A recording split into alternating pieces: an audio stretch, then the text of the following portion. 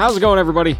Adrian here from the Gaming Observer for Tuesday, November the 24th. I have yet another quick show for you here today. Not a lot to talk about, but there's some fun stuff. Let's jump in. First of all, Square Enix has officially announced a sequel for The World Ends With You. So if you don't know, the first The World Ends With You has been a cult classic ever since it originally released on the Nintendo DS in 2007. That game then had enough of a following to get an enhanced re-release on the Nintendo Switch 2 years ago. And today they officially announced the sequel, Neo, The World Ends With You, or NEO. Now, based on the trailer, they're keeping the comic book aesthetic, but they are moving it to a full 3D environment. And the game is going to retain the iconic area of Shibuya in Tokyo, and it's going to feature both new and established characters. They've currently slated it for a summer 2021 release, and it's coming out on the Nintendo Switch and on the PlayStation 4, so they haven't said anything about PC or next gen, which at that point is going to be current gen, but anyway. So anyway, yeah, that's pretty fun, right?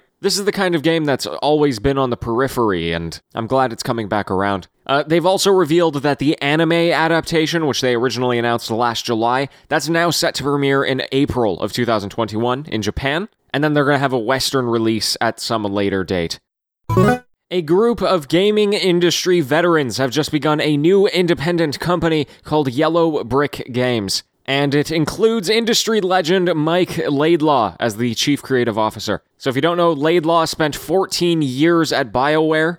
He was the creative director of the Dragon Age series, and then he also had a pretty heavy hand in Jade Empire. Laidlaw is joined by a pretty stacked lineup. The CEO was the founder of a pretty major creative agency in the gaming space. The chief operating officer was a senior producer at both EA and Ubisoft for a combined 13 years. And the game director was a designer at Ubisoft for 10 years. So they've already got that team plus 15 others, apparently. And I don't know, I thought I would throw this out there because over the past few years, we've been seeing a lot of these indie studios coming out, forming from these highly experienced people in the industry. And usually we don't hear from them again until their first game pops up 3 to 5 years down the line. So hopefully it all works out for this team. I'm looking forward to it. So that's pretty much it in terms of major headlines. We did also get the announcement that the next Tomb Raider game is going to be coming out. It was basically a tease. However, it's not what you would expect. It's not like the Crystal Dynamics games.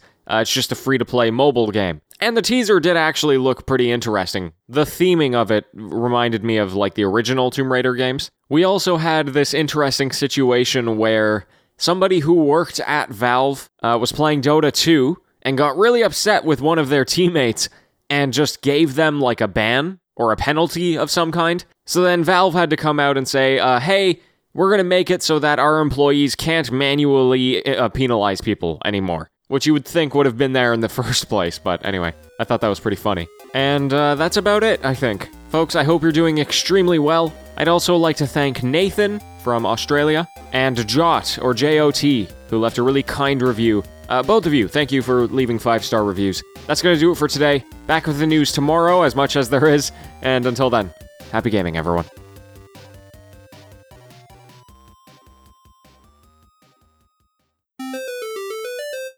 Hey, TGO After-Show. I'm going to expand on this Dota 2 thing in the After-Show. It's better suited for the After-Show, I think. So this guy is playing Dota 2, right? And essentially he proposes an idea to his teammates, which was a strategic idea. What do you guys think about doing this? Or, hey, let's try doing something like this. And all of a sudden, he finds himself bickering with somebody in the game about this strategy. And that person fights back and says, don't you know who you're talking to? I'm a Steam employee. That's according to the person who got penalized. And then this person ends up posting on Reddit and saying, I actually was playing with a Steam employee. And all of a sudden, I have this temporary matchmaking penalty because he disagreed with my idea. What's going on here? And eventually, the guy who actually did it, the Valve employee, he responded to this Reddit post, and he said, very formally, the team has looked into this case. They very clearly did not deserve the ban. We had this as an informal policy, but obviously that doesn't work anymore. My sincerest apologies. And I don't know, I guess in this day and age, I'm just amazed that some employee at a company that makes a video game is like, don't you know who I am? You know that has to backfire at some point, right? And it's not even because the person was being toxic. If the chat log had said, really bad words or something like that, then it's probably justified. And obviously you don't know what the conversation was. Maybe they were, but the way that the person responded to this seemed very, hey, we screwed up here. And this idea just being, hey, what do you think of doing this? And then you get penalized for it. It's wild. Anyway, I would love to have that power one day, wouldn't you? It's the modern day equivalent of my uncle works at Nintendo. Go and make a game yourself that gets wildly popular and has multiplayer. And then you go in, and anybody who makes you mad, just get rid of them.